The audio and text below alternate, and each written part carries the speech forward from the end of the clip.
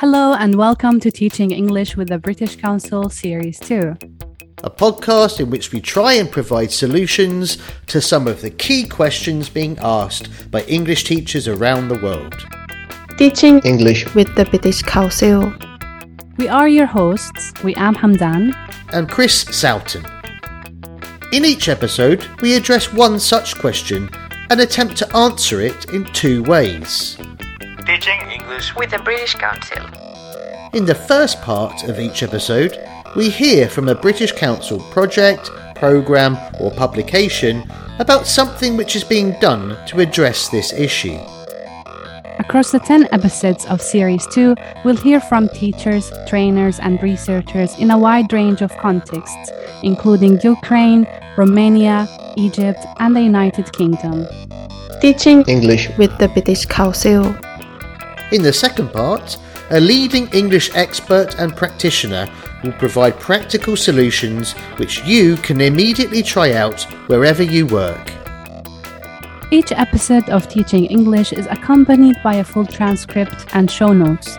These show notes provide additional information, a glossary of keywords, and links to relevant websites. Teaching English with the British Council. This is episode 9. How can the ELT sector become fairer for all teachers? Hello and welcome to episode 9 of Teaching English with the British Council, in which we look at how the ELT sector can become fairer for all teachers. Wiam, what do you understand by this word fairness? The concept of teaching everyone equally and fairly, not being biased and not to stigmatize against people because of their background, maybe their experience, it could be because of their gender. So how do we become more equitable and equal in our delivery of teaching? And do you think the ELT sector is fair at the moment? I think there's a lot of discrimination. Maybe it's unconscious bias sometimes. And sometimes you see it in students, but they don't notice it. I've seen a lot of students coming to the administration and asking for a native English teacher to teach them. But after a while, when a non-native teacher teaches them, they come to the realization that it's not about the teacher being native or not non-native. It's more about the skills of the teacher. Other sort of bias could be maybe more conservative. Students would want a male teacher, not a female. So these sort of imbalances in ELT can occur. Do you have any personal experience with this, Wiam, as a woman and as a non-native speaker of English? At the beginning, maybe students would question it. Oh, she's non-native or... Yeah, but once they're in the lesson, they realize that, well, this is as beneficial as if someone who's native is teaching us. Perhaps maybe being young. When I started teaching, I was very young and I taught adults, sometimes older students, much older than me. So the first impression is that, well, she's young. How would she be able to teach me? Especially if I had an older student, I had to establish this relationship. And how did you try and overcome those biases that people saw? A lot of the times it's just about proving the opposite. So if it's an older student questioning a younger female teacher, I would establish from the very beginning that I'm a professional teacher, so I would just deal with them very professionally. And I'd keep my passion for my profession, and I think that works. And I think that's brilliant, and I'm sure you were excellent at being able to prove that. But I think what we want to look at in this episode is how structures of ELT and how there can be reforms built into this system so future teachers such as yourself don't have those issues, or they're less likely to be around. Yeah, I remember I had one student. He was much older than me. So when he first saw me, he questioned, will she be able to teach me? But the program was designed into 2 courses. The second part of it, he was supposed to have another teacher, a native teacher, but he actually asked for me again to teach him because he felt that we grew a connection. He is able to learn from me, and that is great, yeah. In our field report, we'll be hearing from 3 different people working in different areas of ELT in terms of trying to make it fair from the perspective of workers' rights, gender and inclusion. Teaching English with the British Council. I'm Simon Francis. I'm currently the political officer on the steering committee of the TEFL Workers' Union. We've had in recent years a growth of unions. We believe in militant direct action unionism. We will cooperate with other unions, but we're prepared to act independently of the more traditional TUC-affiliated unions. This has meant, for example, winning compensation for an online teacher recently who was dismissed abruptly, without due process, and with no reason given. Unions have resources such as legal expertise, and the strength of the union is probably needed if workers' representation is to become a permanent feature in reality of language schools. I just find the TUC-affiliated unions, I think you can join both, for example, but I would prioritise myself something like the TEFL Workers' Union. A workforce should look at everything. But a first step, it should be to try and just establish regular meetings, teachers' and staff meetings, and the election of representatives. I've operated in places that have been ununionised before. It's been perceived that management, the organisation, has been behaving unfairly. It's needed a quick response. There's not been enough time to unionise. So, yeah, things like just direct letters to management. You can use petitions and so on. We've had cases of people turning up in staff rooms wearing the same colour as a kind of symbolic expression of the strength of feeling over an issue. That's, rouse the cage of management, and you're not contravening any kind of local restrictions. Of course, in the age of the internet, there are things like Twitter storms. How much you can do in a country will depend on the country and its legislation. So I understand that some of these will be more difficult to act on in some places. But yeah, there are plenty of strategies and mechanisms on offer that you could try out, short of actually trying to establish a union and formal recognition. Anyone, anywhere in the world can contact us if they're a member or not, whatever their particular circumstances, and we can arrange a Zoom meeting to explore options concerning what to do about any issue that they have. I started working as a teacher of English to speakers of other languages in the late 1970s. And since then, this happy job has enabled me to travel, to work as a teacher, teacher trainer, editor, writer, publisher, and president of IATEFL. And this background has enabled me to set up the Fairlist UK. The Fairlist UK is an award for organisers of ELT events that are based in the UK and who put on an event with plenty of women speaking at plenary, keynote and or panellist level. And I set it up basically because I was tired of being the only woman on the main stage at events. So many students and teachers, directors of studies and so on, are girls and women, that it seems ridiculous if we are not fully represented at the leading edge of events. In April 2013, at the first awards ceremony, only 5 events based in the UK had achieved any kind of gender balance of speakers at the top level.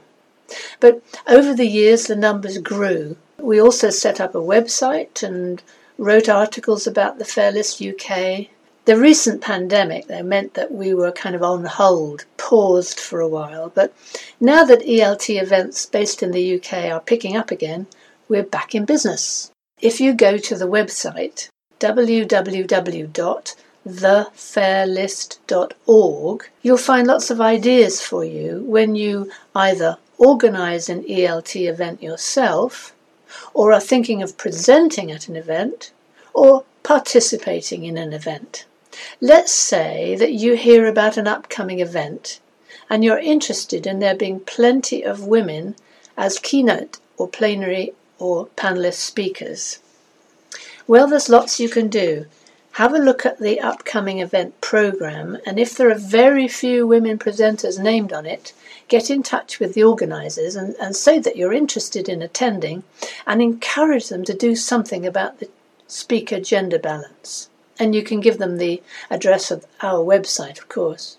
And when you check the programme, if you find that the few women on it are all programmed at the same time as each other in parallel slots, then ask the organisers if instead they can sprinkle the women about so that at most times of the day there is a chance of attending a woman's talk. If you get there and discover there is only one woman on, for example, a speaker panel, you can ask the organisers if they can provide a woman's share at least.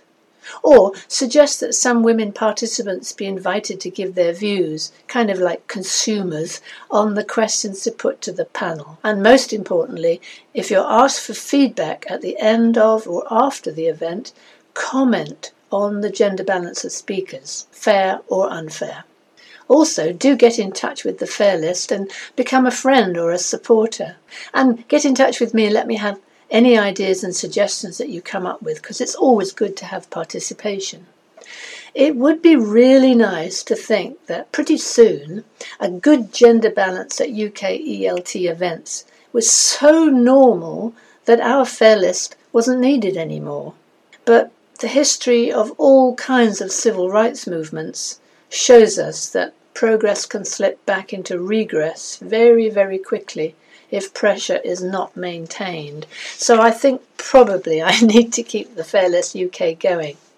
And once we're truly back to a kind of post-pandemic normal, I'll involve colleagues in a discussion, just like I did 10 years ago when I started the award, and chew over with them a few ideas as to where to go next.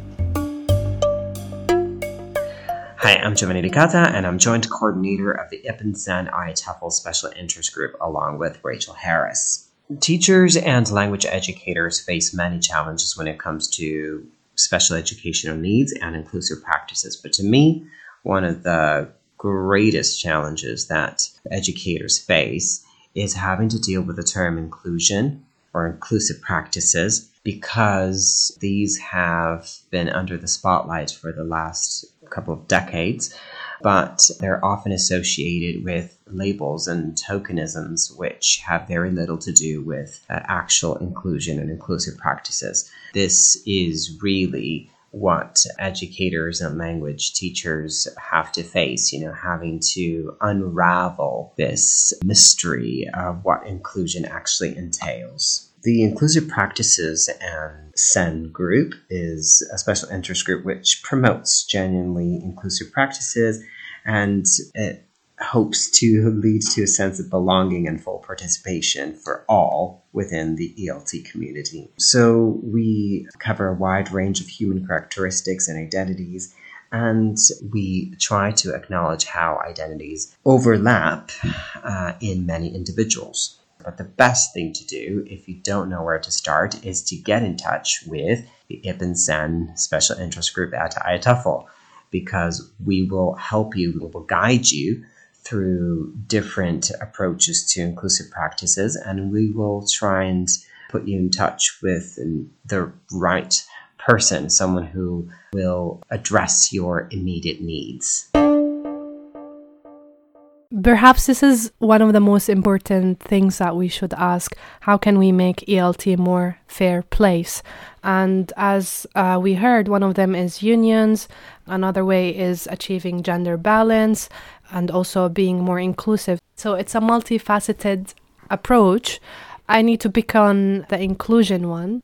I think there's a misconception sometimes of what inclusion can be. For example, in my context, a lot of teachers thought that inclusion means that we need to include people with disability. It shouldn't just include people with disability. It could also be about gender. It could also be about taking into consideration, the different backgrounds of people. People can be excluded in all sorts of different ways. Sometimes this can be deliberate, but sometimes it may be accidental, or just that people aren't thinking but also the importance of intersectionality as well, that, if you are a woman, if you do, for example, have a disability, if you are from a group that's not in a teaching union, then you can be sort of triply stigmatized and marginalized in that situation, which makes performing extremely difficult. So whilst each of these issues are really important in their own way, when people have more than one of these issues that they're facing, it can become a real burden. Yeah, and I think representation matters in the classroom. When learners see that the teacher represents them, or there's a representation from, a wider scope, then they are more likely to be inclusive in their daily practice. So you're sort of teaching them how to be inclusive, but not directly. And as teachers, I think we should reflect on these practices in our daily behavior. And today we're interviewing Rachel Zatiri to learn more about inclusivity in ELT. Welcome, Rachel. It's a pleasure to have you here today. Thank you for inviting me. My first question is, to what extent are non-native speaking English teachers discriminated against when applying for jobs? I know that an English teacher from France recently launched a survey, and 80% of the respondents were actually English teachers who have already been rejected by language schools at least once. Teachers approach me all the time on social media, especially LinkedIn, sharing stories of discrimination despite their qualifications that include MAs and even PhDs. And what do you put this down to, Rachel? Where does this discrimination come in? Is it inbuilt into the ELT sector, do you think? A lot of people argue that this is, the company should have the right to employ who they want. It can also be because people are not informed. A lot of students, if this is something that they demand or they expect, they're not aware that this is illegal, that this is discrimination. Or maybe they've never had a so-called non-native speaker teacher and don't know that there can also be great examples of teachers. So it could be a matter of awareness, What will ultimately make someone a good teacher would be their qualifications, would be their experience, would be their passion. Perhaps you could share a little bit of your own personal experience of this, Rachel, of the discrimination that you've encountered when applying for teaching jobs. Absolutely. It was November 2021. I applied for work in Lingua Karlsruhe. I sent my CV and they replied that although my CV was interesting and they were in fact looking for teachers, many of them, as they said, they were not allowed to hire me. That was their answer because I'm Greek.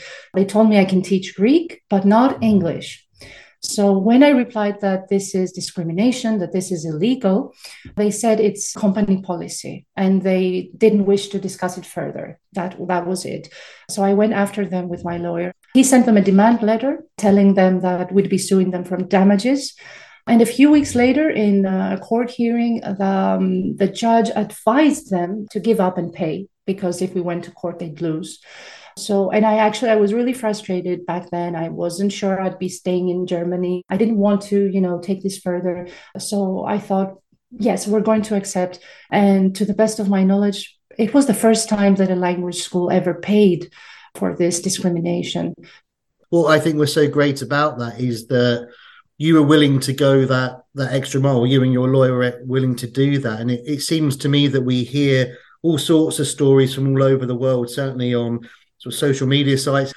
And it seems to be that it hasn't budged. And as you say, employers are hiding behind their right to choose who they want to and so on. How do you think we go beyond the legal side of things to making that step change in that schools see the advantage of employing anyone based on their merits?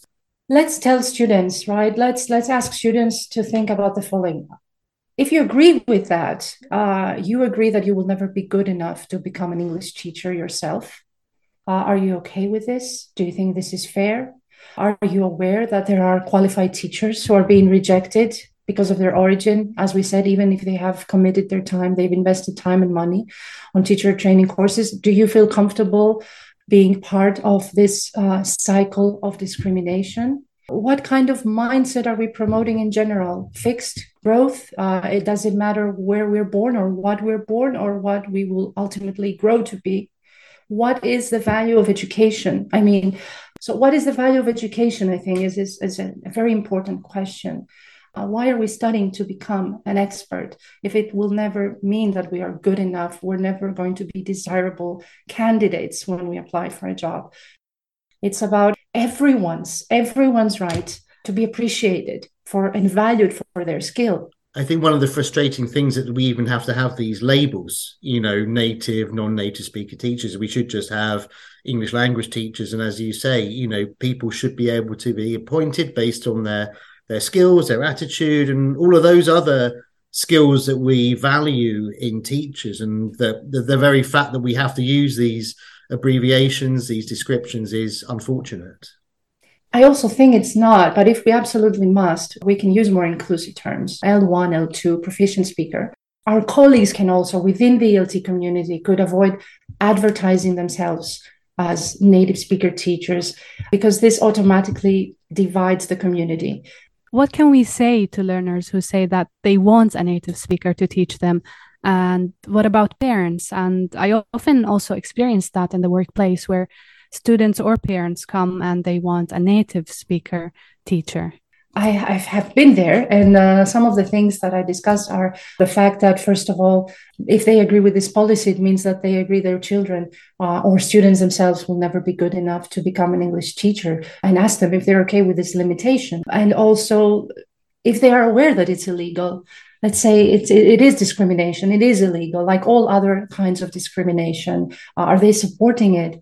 Sometimes we're not aware, and that excuses us. But when we become aware, what are we doing to actually fight it? And again, as we said, giving examples of a lot of proficient speakers who excel. It doesn't mean that because they will be native speakers or non-native speakers, they will be good or bad teachers. Of course, if your child is studying English to move to a place to work, to study, and they need to learn the local dialect, they need help, with some colloquial language or phonological features of the specific area. Sure, they would need a teacher who can support them with that, no doubt.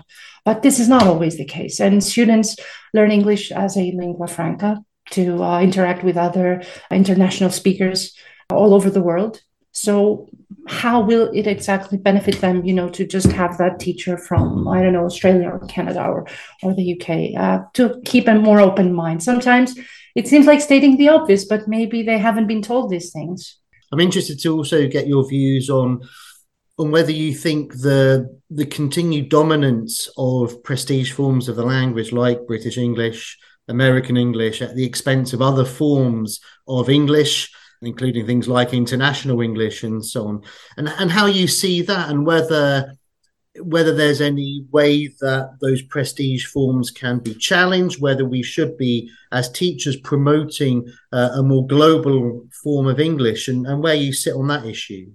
The response I have to most of the questions is it depends on the learner's needs. I say that a lot on teacher training courses, sessions. It always depends on the learner's needs, the context in which they're going to use the language, right? So they dictate what is to be taught. If you ask me, I teach students who will use English to communicate with people from all over the world. My students, for example, struggle with listening and pronunciation. So how I help them with that, and I adopt this ELF, approach. I choose or I create materials, and I try to expose them to a range of accents to help them with listening. In my belief, listening and pronunciation are closely linked. So to help them improve their listening skills and also develop positive attitudes, right, towards different accents, I ask from international colleagues, my colleagues, teachers, teacher educators, to record themselves. They could be from England or Thailand or Spain or anywhere in the world, not necessarily from a specific place. That's how I try to raise awareness of plurality of English, of accents. And I help students notice even, potential differences, which might help them in international interactions or communication breakdowns. But I think that also we need to teach them communication compensation strategies, which means what can you do when you don't understand your co-speaker, right? How can you be more accommodating towards your audience? Communication is a mutual responsibility. It's not just a burden of the speaker, but also of the listener. So I'm also trying to help them with that, their attitudes, and themselves trying to be active listeners and to help with any communication breakdowns. How will they fix it? How will they be able to understand each other and communicate despite some cultural features in their own use of the language? And this goes back, I think, Rachel, to what you were saying before, that the overwhelming majority of times that our students are going to be using English is with people whose first language isn't English, and therefore they need to be prepared for these different accents, different sounds, different phonological features, but then also, as you say, how to repair those things, how to clarify understanding, how to check what has been said, and all those sorts of things. So it's actually a really responsible thing to do as a classroom teacher. Yes, but as I said, it always depends on their needs. They might have different needs. It's just that probably the vast majority of students right now are learning English as a lingua franca, as it seems. And sometimes the learners do not have a very clear idea of their needs. So it's a matter of raising their awareness, I think. So what can be done, in your opinion, to make the world of English language teaching a fairer place of native and non-native speaking teachers of English? Quite a few things. And these are not all my ideas. Raising awareness in the classroom and the training room. Classroom meaning talking to our students, discussing this phenomenon of native speakerism, and also on teacher training courses, discussing it with our student teachers. There is an activity, Marek Kiczkowiak has designed an awareness-raising activity. He called it, Who is a Native Speaker, right? So this gets students or student teachers to reflect on who they actually believe is a native speaker and explore and critically examine native speakerism as a concept. It really helps, get that discussion going, and perhaps by the end of the session or lesson, their awareness will have been increased, and then perhaps they will have changed partly or wholly their attitude towards this. I think that we can include L2 speakers in course books, which is, okay, it's being done now more than a few decades ago, but give them more central roles. Yes, L2 speakers are introduced, but not as central characters. They are visitors. They are tourists. They are foreigners. They are outsiders in a way.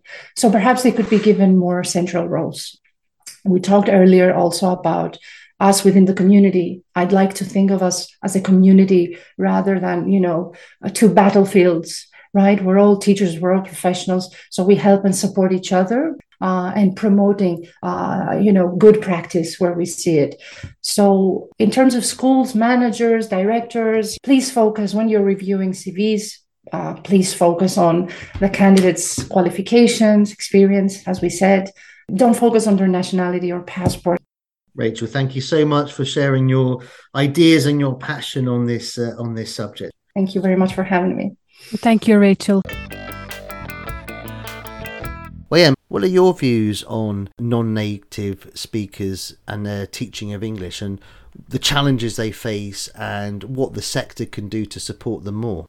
I think there's a lot of unconscious bias against non-native English teachers. What we can do more of is sometimes when we want to change something, especially in order to make it more inclusive, we tend to focus on changing teachers. But I think the way to do it is to change the environment around it.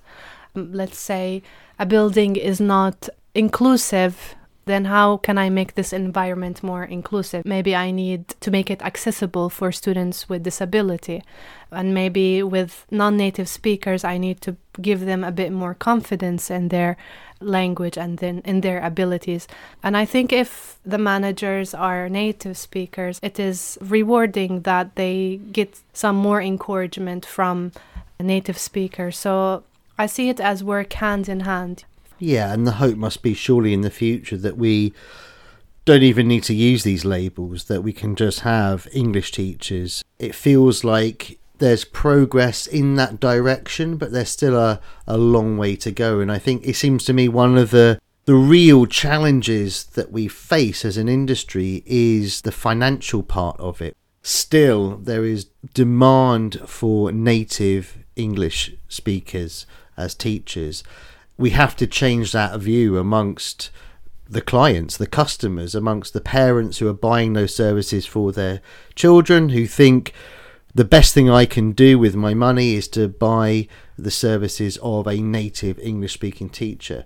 So that is the role of everybody in the industry, but I think in particular owners of private language school, managers in those positions, directors of studies, to have those conversations and to say there is no difference. Often those non-native speakers will be better teachers and certainly as good as. That's how we can really change the narrative.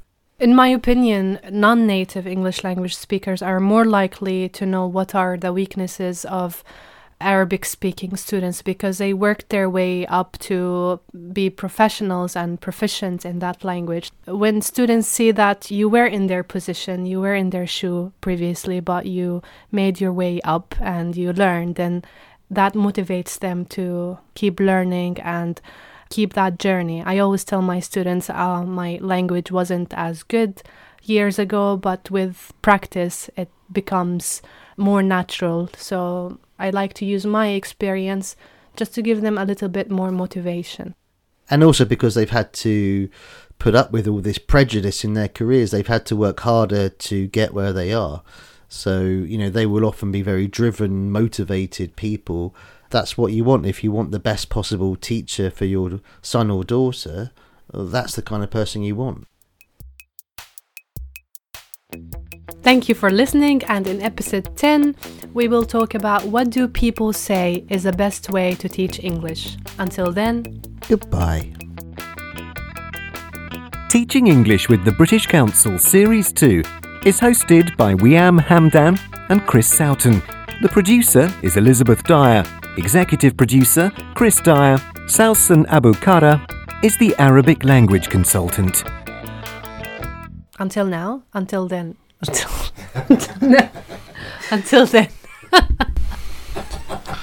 We'll keep that in. Before we go, we'd like to draw your attention to our listener feedback survey. Tell us what you think of the podcast, any improvements we could make, or any topics or themes of teaching English that you would like us to include in future episodes. A link to the survey is available in the show notes and on the British Council website. Teaching English with the British Council.